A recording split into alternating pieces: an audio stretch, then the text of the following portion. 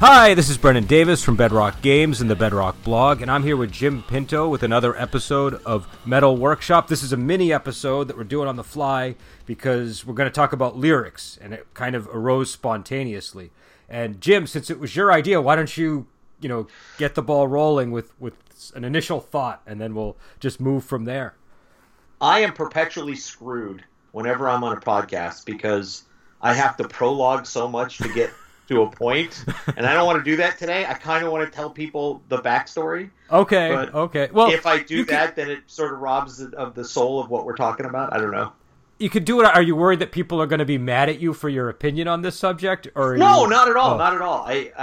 My opinion is rooted in my classical approach to writing. Uh-huh. So, of course, people that aren't writers are going to have a very different opinion about what metal lyrics should be doing and what they shouldn't be doing, and various other perspectives on the topic. But I just wanted to say that you and I talk a lot about metal when we're not recording.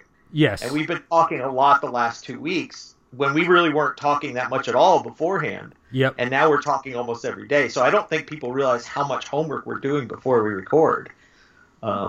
We waste a lot of material on Facebook Messenger. Yeah, but I forget so much of it is the problem. So we have all these conversations, and then it just vanishes into the ether. So And I worry about repeating myself, so I never know what to say next because I don't want to say what we've said on a previous episode, confusing that with what we talked about when we weren't recording. Yeah.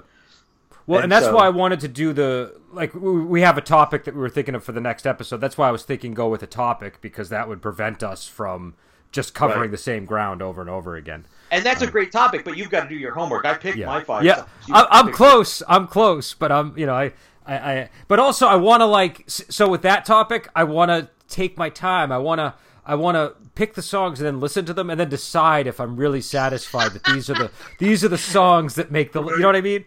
Because and I love making lists, so I made mine in 2 seconds. Your list was already done before I even asked the question. It was.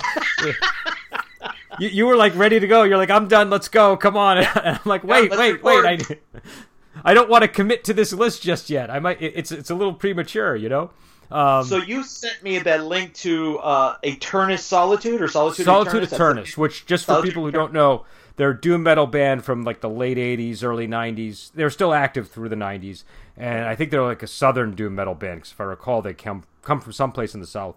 And if I'm correct, they kind of got their sound from the band Trouble. They sound very similar. Yeah. Trouble. Yeah. Yeah, I didn't know it when I first listened to them because I didn't know about Trouble at the time, but later people told me that, and when I would listen to Trouble, I was like, yeah, I can see the connection. But and that tree on the cover of the album of Psalm 9, they use that tree on the cover of their album. I don't remember the name of the album. No, and you pointed that out. I don't think I've ever noticed that. So, yeah, but it was clear as day once you man. pointed it out. I was like, oh yeah, that's the same tree for sure. Yeah, they're certainly at least paying homage. If they're not, maybe they borrowed some members for all we know. No, I think it's homage because I think Doom has a tendency to sort of just emulate what came before. There's another band called Count Raven, and the singer sounds exactly like Ozzy Osbourne, exactly. People always thought it was a Ozzy Osbourne cover band when I would show them the album, and that's just the style. Is just they would kind of reference the bands that came before. So, did you listen to Witchbreed and Imaginos when I sent you those links? So I didn't get to that yet. Okay. I was listening to a lot of the stuff you sent, but we just sent back 10 different links on either side. So I listened to the Tool one that you sent, and I listened to the Fates Warning one that you sent. Yeah, and there was a couple of others in there too. So Witchbreed and Imaginos, in my opinion, are what modern Doom should sound like. I think one of the reasons I don't like the 80s Doom that you keep sending me is that the lyricism is just so corny in a lot of times. And I expect, when I hear the term Doom, I expect certain things. And then you talk about a band like Count Raven. I immediately know they're going to have ruffled sleeves and they're going to be emulating Meatloaf, right? I don't know that they did. I don't want to libel them on the podcast. I don't know that they did. I think that they, I think that they might have actually, because again, I think I'm not sure if they were a Southern band, but like a lot of like Solitude Aeternus, when you see these guys, yeah, they can wear like the velvet stuff for their pictures, but if you see them in their day clothing, they look like Leonard Skinner. You don't want to mess with these guys. Sure, absolutely. Yeah. And I'm not saying that they're not tough, but there's an image that immediately gets evoked, and you go in with the wrong preconceptions or biases, so it's very hard to listen to it clean. Well, I don't think you're wrong. I think that that like doom metal and a lot of metal from that period was very, like I said in my message, very comic book rooted, very Lovecraft rooted. It was stuff. I mean, again, I was a kid who was watching slasher movies with my friends late into the night. I was watching all kinds of trash and reading stuff that wasn't the greatest. And so that's sort of where the lyrics were, I think, for a lot of the metal bands. And some were better than others. The thing about Solitude that is interesting, though, is at the time, people that I knew thought of them as really great lyricists simply because of the word selection that they were using. Right. But you obviously had a lot of issues with their lyrics, which we had a very deep discussion on. Right. So I don't want to undercut any of that. So maybe you should get into that before we just go on like a ramble about Solitude Aeternus. Sure. I think that and we are definitely coming from a different point of view too, because while I grew up on comic books and bad fantasy novels as much as anybody, I guess, I grew up really quickly as a kid. Okay. And I didn't get to enjoy all the things that everybody else got to enjoy. I didn't do the hack and slash D&D in my teenage years. I moved around a lot. I didn't have a steady foundation of friends, and so you turn to music. Yeah. And when you encounter things like Rush and Triumph and Judas Priest early on, and Iron Maiden, because Steve Harris is such an amazing lyricist. I want to stop you at Iron Maiden, actually, because a lot of people will say that Iron Maiden lyrics are corny. But I agree with you that there's a lot of corny songs. I'll give you that. But I agree with you. He's a really good lyricist, and I think sometimes not recognized for that fact because of the choice of subject matter. Right. What would you say separates someone like him from the cornier stuff, even if they're covering similar ground? Do you know what I mean? Like, even if they're still, sort of going with similar topics, what is it about Steve Harris's writing that you think separates him from those other bands? One of them is point of view, right? Mm-hmm. When you're listening to Hallowed Be Thy Name, the entire song is from the point of view of the guy that's about to be hung or guillotined. I don't know, is he going to be hung or guillotined? Gallows. Yeah, he's going to be hung. Yes, I think it's a gallows. Yeah. So, take me to the gallows pole is the line. So the whole song is from his point of view, and everything is thematic and makes sense, and it's a perfect metal song, right? Then you get something like you were saying, 22 Acacia Avenue. That's a corny song. Yeah. It's not. In fact, it's pretty offensive by today's standards. I don't think Steve Harris wrote the lyrics for that song. Yeah, he may have not on that one. But then you get the song about Dune. To Tame a Land is about the novel Dune. I'm pretty sure that's Steve. And you listen to it, and it's all, again, it stays within the structure. And the most important thing it doesn't do is it doesn't tell you, it shows you. It shows you through evocative imagery and phrasing and cadence what is going on, as opposed to that one song, The Burning Sky, The Fading Sun. Beneath the Fading Sun. Beneath the Fading Sun. 16 lines to say I had a bad dream, right? And they're not good lines. They're kind of corny, and they don't finish. And at one point he asks himself a question, and you don't know where you are in the lyrics. You keep getting pulled out of the moment. Okay. And the lyrics, I'm not a Pink Floyd fan. I've only heard one of their songs ever. I don't know how I've succeeded at doing that. But I know that people, when they sit down and listen to Pink Floyd, they like to do it in the dark with the headphones on, looking at that lyric sheet and feeling everything that Gilmour wants you to feel in those moments. And I think corny lyrics, or just in this case high school poetry, it pulls you out of the moment of what you're doing.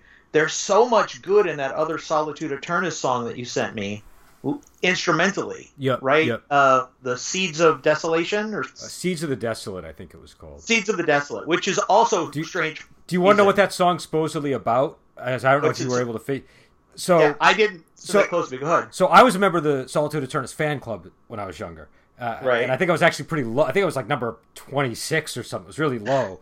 But I used to get videos and all kinds of stuff. And I got a lyric book from them where the guy who wrote the lyrics was explaining like each of the songs. And if I recall, for that one, it's about it's about Cain and Abel, basically, and how the evil that's in humanity began with that first act of murder. That was the explanation that he gave of the song, if I remember correctly. Which I don't, whenever I listen to it now, I look for that. I kind of find it hard to really get that from it. Do you know what I mean? But yeah. And I think a lot of what he's spending too many words. Sometimes he's spending too many words to say a thing. Yep. And then at other times he's not saying much. He's trying to say a lot with very few words. Yeah. And I don't know if he's trying to set a mood or if he's trying to explain an action to me. Well, and I get lost in those moments, and I ask myself, if this is really doom metal, shouldn't you just be painting really doom-like imagery? I think that with them, so I guess the defense of Solitude's lyrics would be something like they're more about painting a feeling or an atmosphere. Do you know what I mean? Like just trying to create a sense of like what it feels like walking outside when it's raining or something. Do you know what I mean? Like there's a lot of songs that kind of have that vibe to them. Right. And I also think that they're deliberately sort of spiritual. They have a lot of Christian themes in their lyrics, and they have a lot of religious language in their lyrics. And I grew up in a really religious household as a kid. Sure. So I remember what connected me to that band's lyrics wasn't so much understanding them, because honestly their lyrics are kind of hard to understand, but just because they're sort of, the phrasing is sometimes very unusual, I think, and and like we were saying, the word selection it's sort of awkward at times. But what connected me to them was the spiritual aspect and stuff that was like immediately biblical or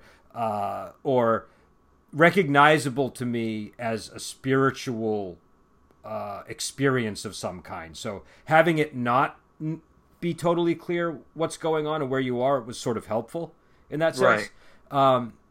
Again, that was just how I connected to it as a younger person. That was sort of the thing that resonated with me with that band. But also, I think they have the misfortune of, it's the time that they came out. You got to understand, this was like the height of like all the Anne Rice stuff and all the 90s horror that was like really, like everything was sort of super elaborate and Baroque back then. I don't know if you remember like the way that like a lot of the books sounded and a lot of the, just everything was sort of ornate. And I think a lot of their lyrics, they were trying to be ornate. Do you know what I mean? And I think you bring up a really great metaphor there. You remember when Vampire the Masquerade came out?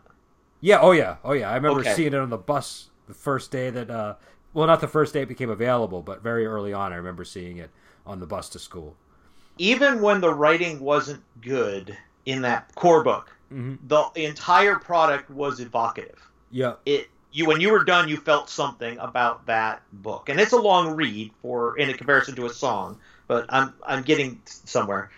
You knew how to play that game. You knew what you wanted to do with that game. You had an idea in your mind, and it may not match anybody else's idea of how to run that game, right? Because D&D, everybody reads D&D, they know exactly what to do with it. But you read Vampire, and it conjures up things, and it gets you excited, even when the writing is bad. Then you read a source book written by a freelancer who's never worked at a game company before, who just wants to get their ideas on the page. And you're forced to swim through page after page after page of bad exposition, right? And that's sort of the difference, I think, between expectation and execution. You've set me up. Metal sets me up to believe that it's smarter than other kinds of music, right? Yep. And that's Vampire the Masquerade. And then I approach a certain band like, I don't know. I think Geezer writes good stuff, so I can't use Black Sabbath as an example. But say a lot of the stupider stuff by Megadeth early on, like The Mechanic or the song 502 about getting a speeding ticket. You read lyrics like that. It's a great song, but those lyrics, I mean, they don't even need to be there. Just I kind of like the lyrics in 502 though. It's like it matches what's going on. So, you know what I mean? Like it matches the sound of the song. You know? Absolutely, it does not match the title of a band called Megadeth, right? No, but and there's the disconnect. Okay. Well, I think Solitude Eternus sounds like they're going to be a really smart band. They've got a Latin name, right? And then you get in there, and some of the word compositions are clumsy, and I don't want to bash on them all day because I've only heard a couple of songs that you sent me. I'll take the There's position all kinds defending of bands them, so it's not like purely an attack. So I think the defense would be that they're still clearly well read. Do you know what I mean? Like they're obviously drawing on Lovecraft, and they're using a lot of big words or a lot of obscure words, and it's just it lacks a certain refinement, maybe, right? Like it's this isn't lyrical content put out by a grad student. This is lyrical content put out by somebody who reads a lot of Lovecraft, reads a lot of horror, and is maybe emulating some of that phrasing and that style. And so for me as a kid, I wasn't a kid, I was a teenager, but I really adored their lyrics. As an adult, like with a lot of metal, when I go back and look at it, I can sort of see the rough edges on it. Yeah. I can see some of the critiques that you're making. But at the same time, I feel like metal has never been, it doesn't always have to be smart metal, right? Like there's a lot of metal that's hokey and goofy, but charming. And so like Anthrax? Anything by Anthrax? Well, I could never get into Anthrax, and it's not because they're a bad band. It's not because the lyrics. I just something about the way they write songs. I just never could get into them. I know, I get it. I was making fun because they are an example of a band I like with dumb lyrics. Oh, well, what about King Diamond? King Diamond has really hokey lyrics, right? Like he writes horror movies to metal music. It's not like gonna. Like it's hokey in that it's not grad school level, right? It's not, but I really like the stuff that he does. I really like that there's a story. I like the and again, English isn't his first language, so kind of like with Candlemass, you have to account for that when you're evaluating the lyrics. So I'd say for somebody whose first language isn't English, he does quite well. But he's kind of he's goofy at times, and he's got a song called No Presents for Christmas. That's basically a Christmas song, and he's got he's got humor in there, and it's not striving to be super serious all the time. So I'm gonna say something absolutely Philistine, and I'm gonna lose my metal badge. Go ahead. I don't like King Diamond's voice, so I think his lyrics match his voice because he's kind of a cartoon to me. Yeah. So okay. He's writing to his style. And one of the things that's going wrong with Solitude Eternus is he's singing at this really shrill pitch that doesn't change. Mm-hmm. And the band is playing in these doom riffs that are sometimes really good. Yeah. And that guitar player is really talented. And then the lyrics don't match anything else anybody is doing. Okay. So it's not a good marriage. See, I would disagree with all that. I'm sure you would. I'm being much more picky than you are about it. And you don't need to defend them every time. No. I'm just saying. I think I have an honest disagreement with you about how well those things go together. Okay. So for me, when I like, I totally understand your criticism of the lyrics because I can see everything that you're pointing at. Do you know what I mean? I can see all the I can see it. But when I hear that voice over that guitar and the lyrical content, it all kind of matches to me. And I don't and again, I think it might come down to sort of, I feel like I know what they're going for, if that makes sense. Like I feel like I was in the same mental state as they were when they were writing it, and so it connected with me. And that's why it connects with a lot of people, probably, right? Everybody finds their audience and their niche. Yeah. They're not mine. No, this is a band that I was very reluctant to share with you because I knew it would not go over well. But what I like is I like getting 6 or 7 of their songs now. But I like getting your honest opinion on these things. Yeah. So, but I wanted to go back to King Diamond because for number one, I don't think a lot of people would fault you for that because King Diamond, like I got into King Diamond early, and that's why I was able to enjoy King Diamond. Do you know what I mean? If I had gotten into King Diamond 5 years later, I think I would have had a harder time because his voice, it's sort of like Bob Dylan. Like, just not everybody can get into this guy's voice. Do you know what I mean?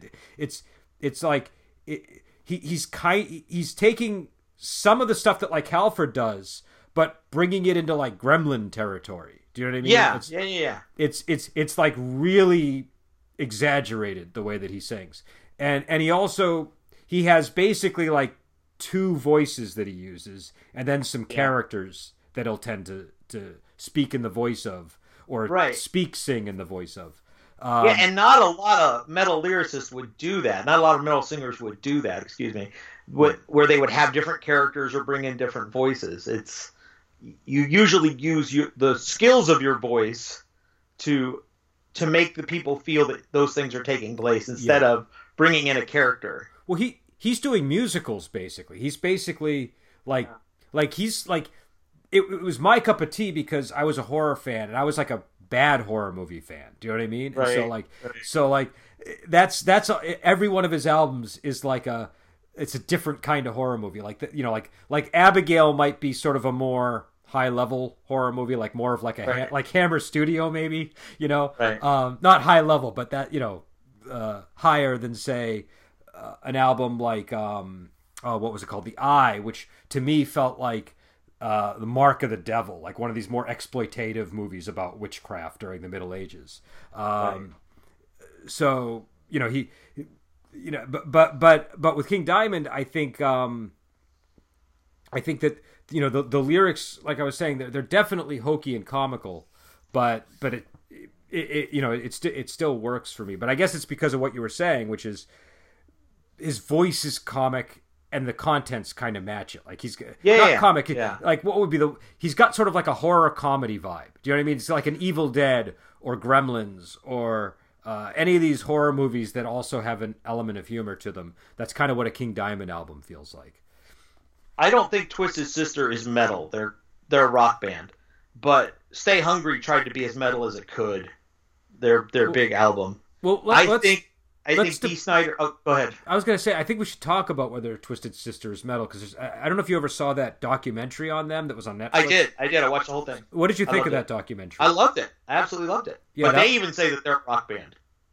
Yeah, no, it was a really good documentary. But I thought it was interesting that Scott Ian was maintaining. I think he was the one who said they were a metal band, right? Because he had seen them performing locally. And in the clubs, I guess they played their music really fast or something. And so that was, I guess the story is that there were a lot of, that some thrash bands were influenced by Twisted Sister from seeing them play in the clubs.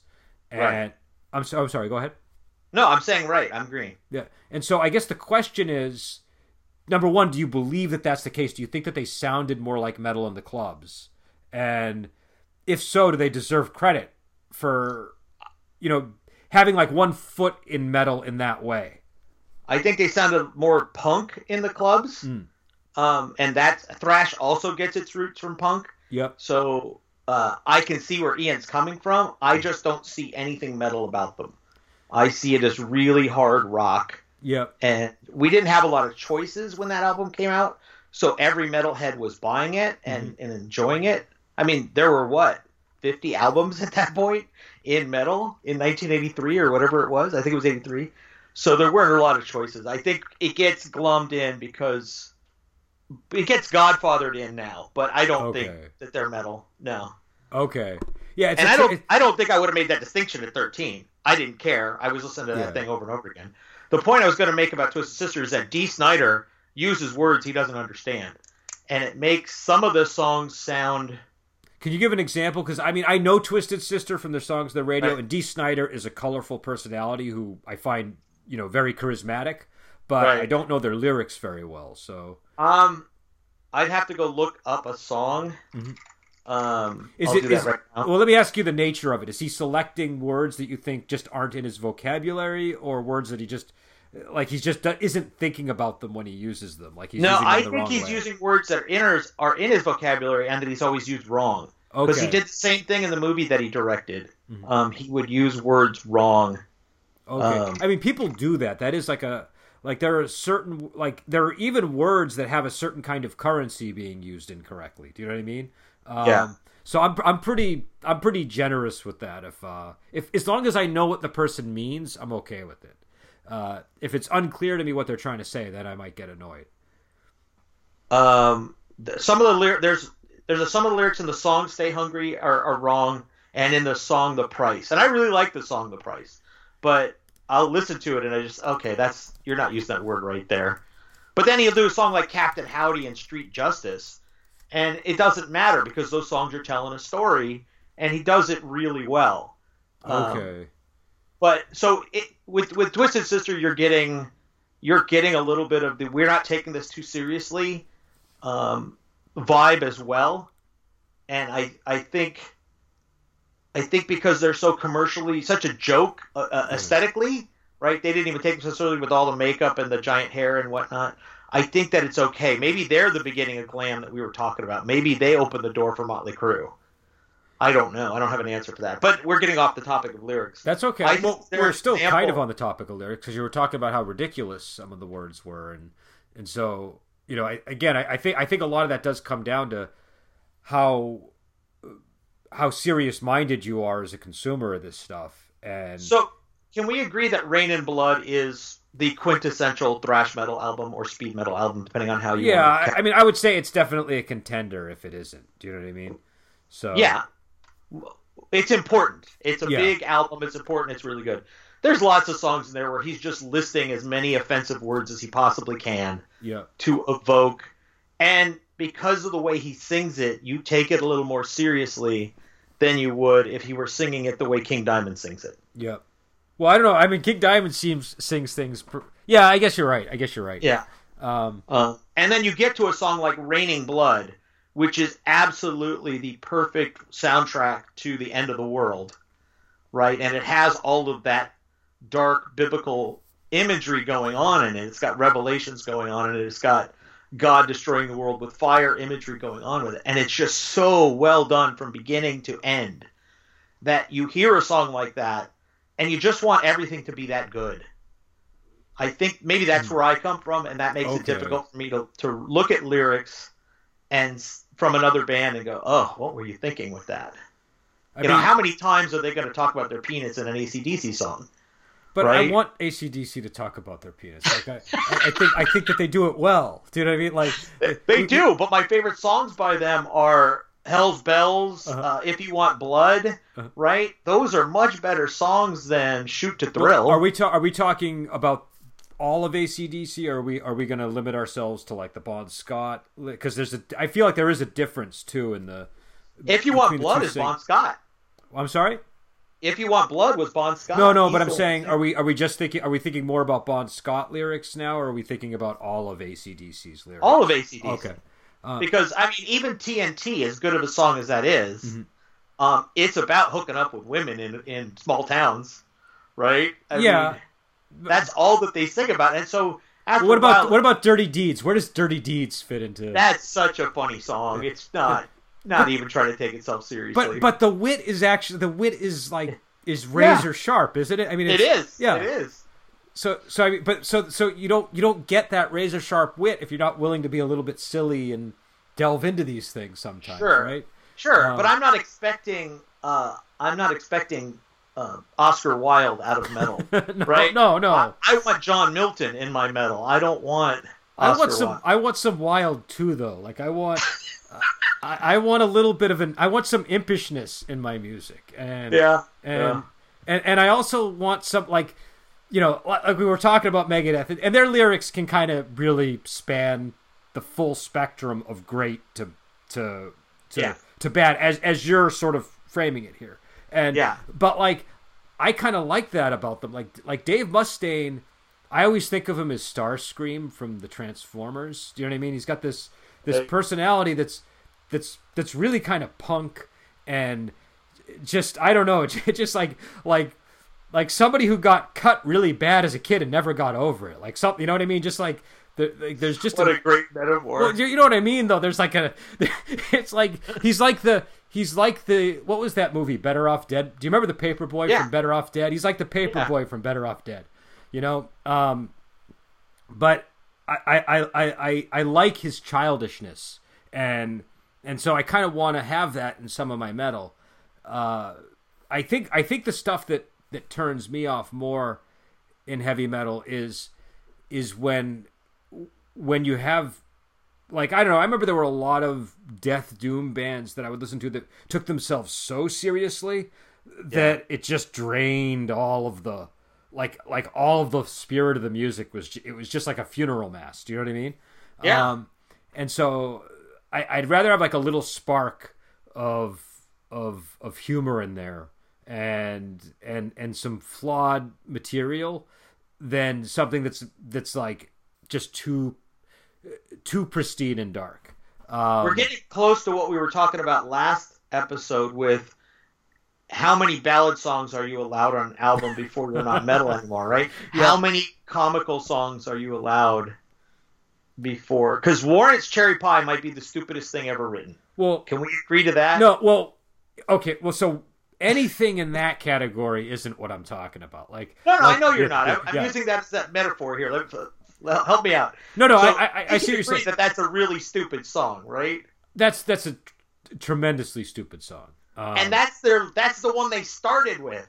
So if that's the one out the gate, how much dumber is this band going to get? And that's the fear going into metal. Let's bring it back to metal. Yep. If the first song off the album that we release is a ballad or a corny song, what are we setting up for your expectations for the rest of that album? Do you follow? No, I'll explain the difference. So there's so it's not about the humor content or even the content itself with Cherry Pie. The difference between Cherry Pie and like really ridiculous comedic metal is the intent going in.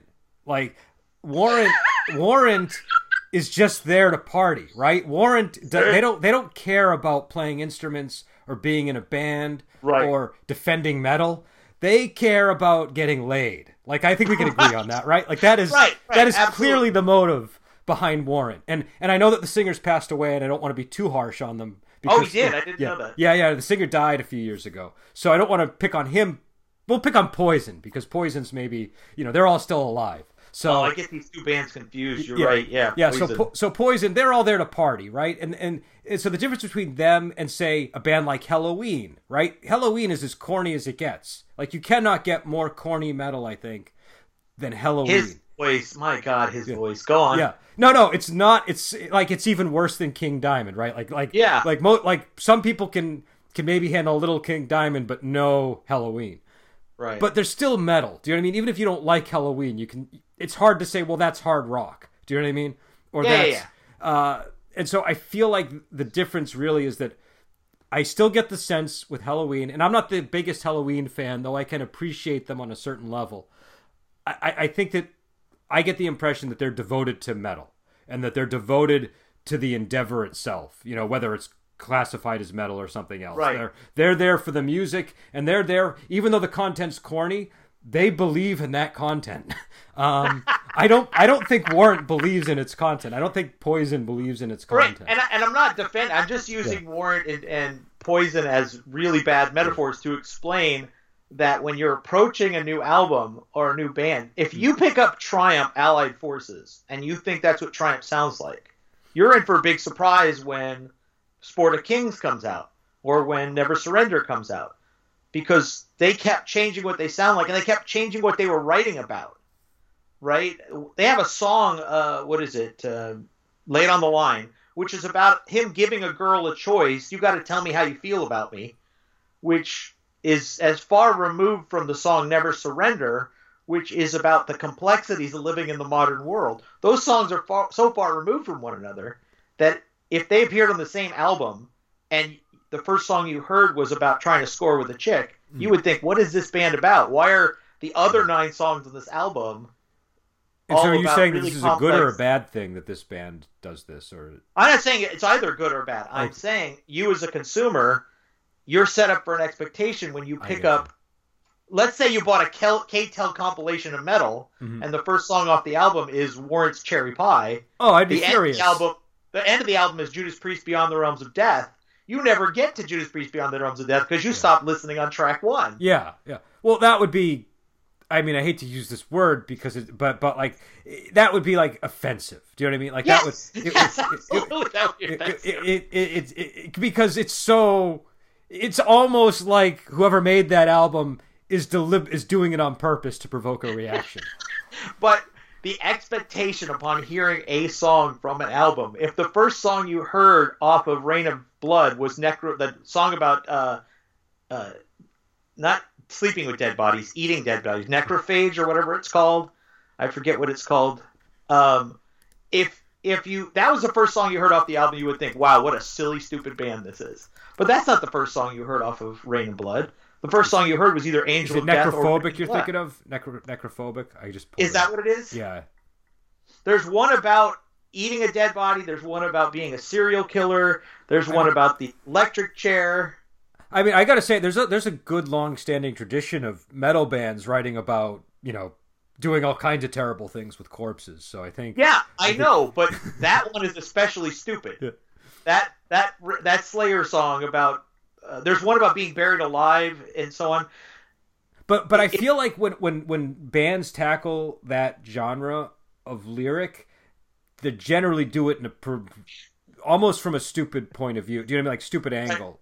I think you're just constantly missing my point. I know the song is stupid. I'm saying if that's the first song you heard off that album, wouldn't it set up an expectation that these guys are going to be dumb?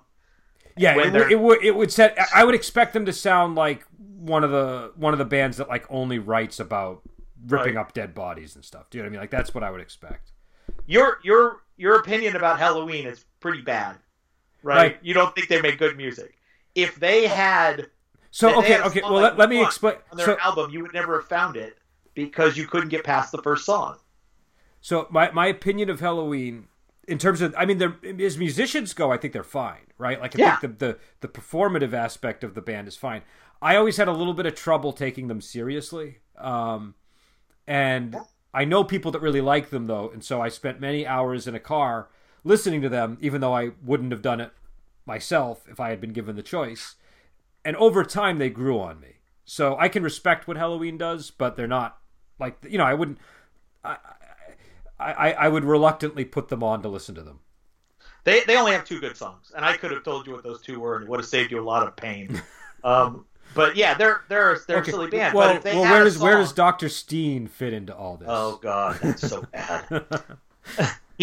Dr. Steen makes funny creatures. That's the line. They crawl into the night. I don't remember the exact lyric, but I kind of admired the boldness. Like it was so on the nose. Do you know what I mean? Like I kind of respected that they were just like, no, this is what we're about. You know what I mean? This is like, I watched a lot of Hammer or a lot of Universal horror movies growing up. But then they did the song Keeper of the Seven Seas Part 2, which is this 18-minute epic that they clearly wanted to be in realm with bands like Dream Theater and Queen and these bands that write really long songs. In-A-Gadda-Da-Vida by Iron Butterfly, that kind of epic. Yeah. And that's the only song on that album like that has any of that kind of maturity. But that's kind of interesting, isn't it? That there's like, that shows range. That shows, yes, we can write about Dr. Steen, but we can also do this. Do you know what I mean? We can also write about going and finding these keys. It's sort of like you set the expectations so low that you're floored when you get to, right. I don't know. I think number one, I'm probably less invested in lyrics than you are. I think you take the lyrics very seriously. I do. And I'll admit, I like good lyrics, and once they sink in, I'll start thinking about them and stuff. But I always came at music like this from the perspective of a guitar player, and guitar players generally, I think, aren't as they're not as concerned with the lyrical content often. They'll complain if they think the lyrics really suck. Do you know what I mean? But I'll listen to bands whose singers I cannot stand if I really like the guitar. Right.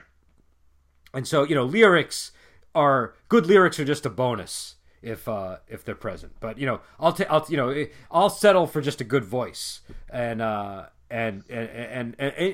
think too, you have a very literary approach to lyrics too. So I think that's the other thing is your expectations are very high when it comes to lyrics.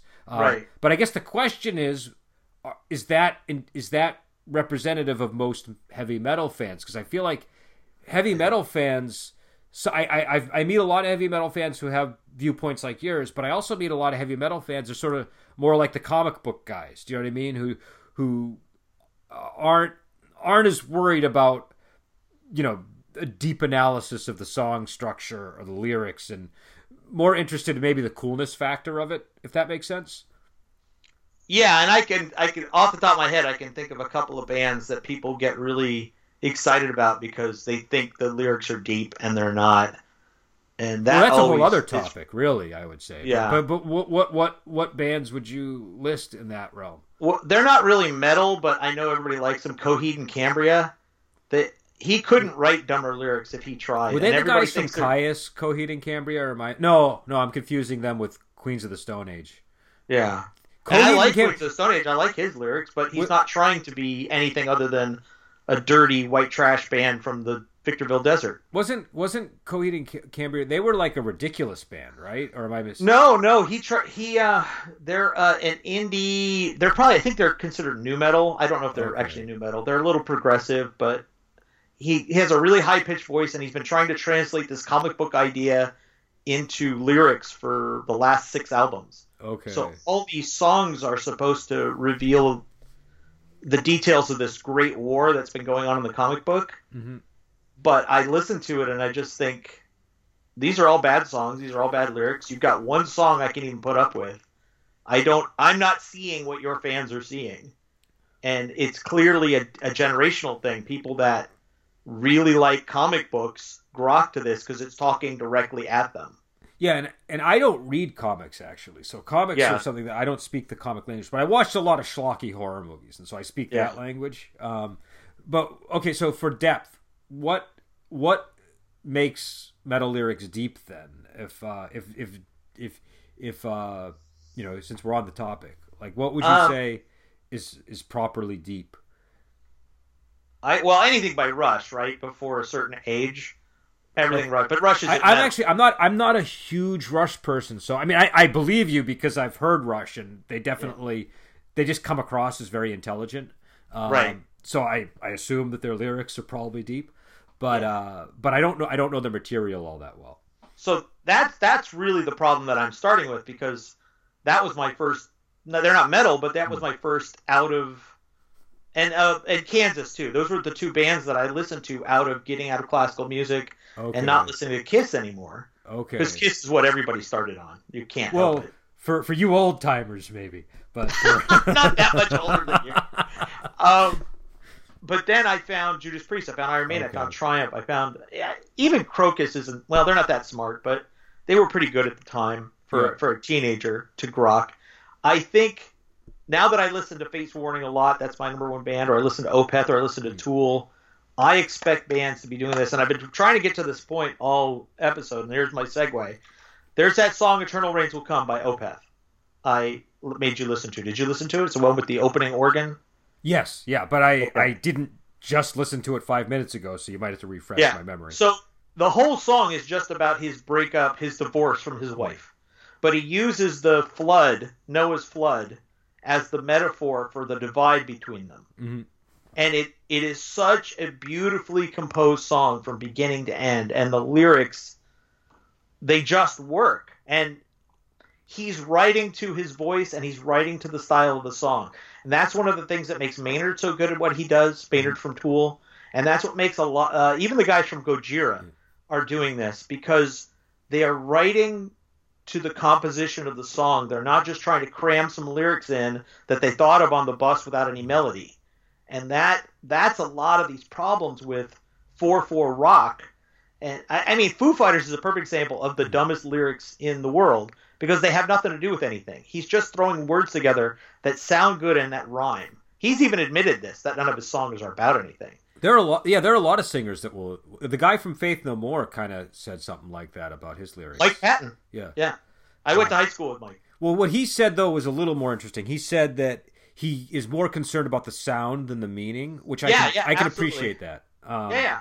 And if that's what your band does, that's great. I'm not going to ever bitch about that if your whole point. But then you get Red Hot Chili Peppers. The songs don't have any meaning, and the lyricism is awful, and the singing is the same on every single song. I get so sick of that on every single song. It's okay. Didn't I hear this song 3 years ago on the radio? So I can't tell them apart. So what you just said, number one, I agree with you on Maynard because I remember the lyrics for Tool, and they were quite good. I'm not as familiar with Opeth, but I did hear that song, and what you just explained to me about it, it definitely sounds like a very well-crafted song to me. Like that. Yeah. That's a very good argument for a well-made song. But I think I'm after something slightly different than you when I listen to lyrics. Absolutely. And I think an interesting point of sort of separation between us is maybe the bands just prior to our interest in metal. Yours was Rush. Mine was stuff like Queen and the Doors. And Queen is kind of an interesting thing to pair against Rush because they're in a similar genre. They're both sort of started as prog bands, right? But Queen is a little bit more ridiculous, and the quality varies tremendously. They sort of try everything, especially early on, and they can get very commercial as well. Which Rush never felt like a terribly commercial band to me. No. So I think that might be part of it. Is I'm a little more like 4/4. I'm fine with. Do you know what I mean? Like 4/4, I'm fine with Common Time, and I'm fine with bands that just fit things into the lyrics that way. Right. Not that Queen did a lot of they did a lot of stuff that was in terms of time signature that was interesting, and in terms of music that was interesting. But their lyrics could definitely be kind of silly sometimes. So I don't know. I wonder if because Rush, when I think of Rush and when I think of Rush fans, I think of like engineers, and I think of people with degrees in literature, just people that are just generally have brains. Do you know what I mean? It's just and even the band, like, isn't the drummer like a scientist or something? Am I mistaken about that? Is that just some sort of internet he's rumor? Not a scientist. He's just really well read. Okay. These things tend to explode and get exaggerated. But now, the lead singer for Bad Religion has a doctorate in biology from Cornell, and he was working on his degree the entire time that they were making music. So his lyrics have always been highfalutin. I mean, Phylogenetically appears in one of my favorite Bad Religion songs. Okay. So who else would use the word phylogenetically in a song? Well, it's the kind of, if another band used it, it would be because they found it in a thesaurus or in a medical dictionary. There's a lot of bands that do stuff like that. That's how we used to look for band names. Do you know what I mean? I remember my first doom metal band. What was the name? Inhabitants of Pandemonium. We didn't. You just found it as a synonym for hell. Do you know what I mean? So funny. But this is unrelated to lyrics, but I should tell this story. When I was 13, I sat down and made a logo by hand for a band named Vex, VEXX. That was going to be my metal band, and then it had a big giant axe on the V on one side, and it had a ball and chain on the other side of the V. What was the name again? Vex, VEXX. Vex. That's actually a really cool name, I would say. Yeah. That's. I mean, I wouldn't have thought in high school. I had, and I didn't come up with the names. Inhabitants of Pandemonium, and then Israfel became our final name. And I actually sat down and I drew out our band's first 6 albums. You didn't even have a band yet, right? You just did constructed. Right. I did the covers. I named all the songs, and I swear to God, I'm not making this up. At one point, I actually said, okay, this is going to be our sellout album. This is going to be the one that nobody likes, and this is the one where we make our comeback. Okay, yeah. I honestly sat down and did that, and I named the songs in the way that bands would name them based on their sellout album, based on the experimental one after the sellout that nobody likes. And I was 13, and I'm sitting there doing this in my bedroom. I spent a couple days doing it. I mean, I think everybody has that kind of dream. Do you know what I mean? Like, I don't know if they have a dream of the Sellout album. No. I mean, they imagine having a band that makes it, but you just took it to the level of like really charting out where this was going to go. Even when I was in a band, like I would just. It was hard enough trying to make songs, let alone anticipating our fourth album. Yeah. Not that we ever got an album, We played locally. Did I ever tell you the Gefilte Fish story? No. Don't? No, I said no. Go ahead. I won't if you don't want me to. But it already sounds bad, which is a good way to start any story. So in the band that I was in, we were like the only doom death metal band at all in our area. All the other bands were sort of more alternative style bands, or just stuff that was a little bit more popular. And so when we went to a show, there would always be like 5 or 6 kids that were like the death metal kids that wanted to mosh, that were really into us, but nobody else liked us, and all the other bands I don't think really particularly liked us. And so my singer, he was really theatrical. He was into Haunted Garage. He was into Dio. He was into, anything that sort of just had that bravado to it, and that sort of staginess to it. And he bought a bunch of animal intestines, like tripe or something. He put it in a Ziploc bag, and he put Caro syrup and food coloring in the bag, and then he taped it to his belly. And he said, I'm going to cut my stomach open, I'm going to pull out the guts, and then I'm going to eat a brain. And he said, you know what I'm going to use for the brain? He was Jewish, and so he decided to use gefilte fish. And because have you ever seen gefilte fish? Yeah. So it looks kind of like brain, right? However, this gefilte fish that we got had been stewing in the hot sun in the car for hours. And, and so when he opened the top to take it out, the whole room just flooded with the odor.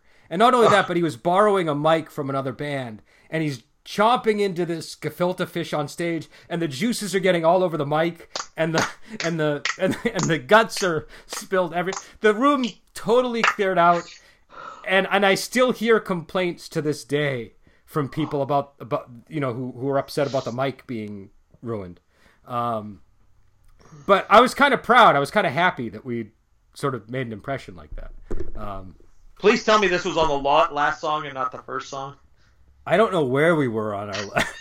I mean, we had like 4 songs maybe that we played that night. I don't know where. I think we played Through the Stench. I think it was fairly early on, because it wasn't like our sense of timing with all this was brilliant. You know what I mean? Oh my God. We toned it down. By the next show, he was just going out on stage with like a single red rose, and it was a little bit more theatrical, but not as grotesque and stinky. But yeah, so that's the gefilte fish story. But yeah, so I don't know. I think I that's kind of where I'm coming from, though. If you can imagine, like that's sort of probably more in the schlock realm of metal. But there was a degree of pretension. He came out on the stage with a rose, right? That's kind of a we were sort of aspiring to loftier things. If you want some editing advice, just end this at the end of that gefilte fish story. There's no topping that. We can sign off now. We can go now. All right. I think maybe that's where we'll leave it, is with the gefilte fish. I don't know. Is there anything you want to add before we go? Not after that. Okay. You don't follow that up. All right. Yeah. I don't think I named any names, so I think it's all good. Hopefully people won't be mad at me for bringing up that story. But yeah. So anyways, this was a special edition. This is just a mere 53 minutes. Compared to our, our albums are all like Iron Maiden songs. They're not our albums, our podcast episodes. They just kind of go on and on. All right, so we'll leave it here, and we'll be back on with a proper episode that's more complete, and we'll deal with the topic. And I think, is that going to be the sad song episode? Is that what we're going with? If you get your shit together, I'll get my shit together. I once I get going on it, it'll be good. I just need to sit down and think a little bit. So all right, so we'll be back on, and we will talk to you later.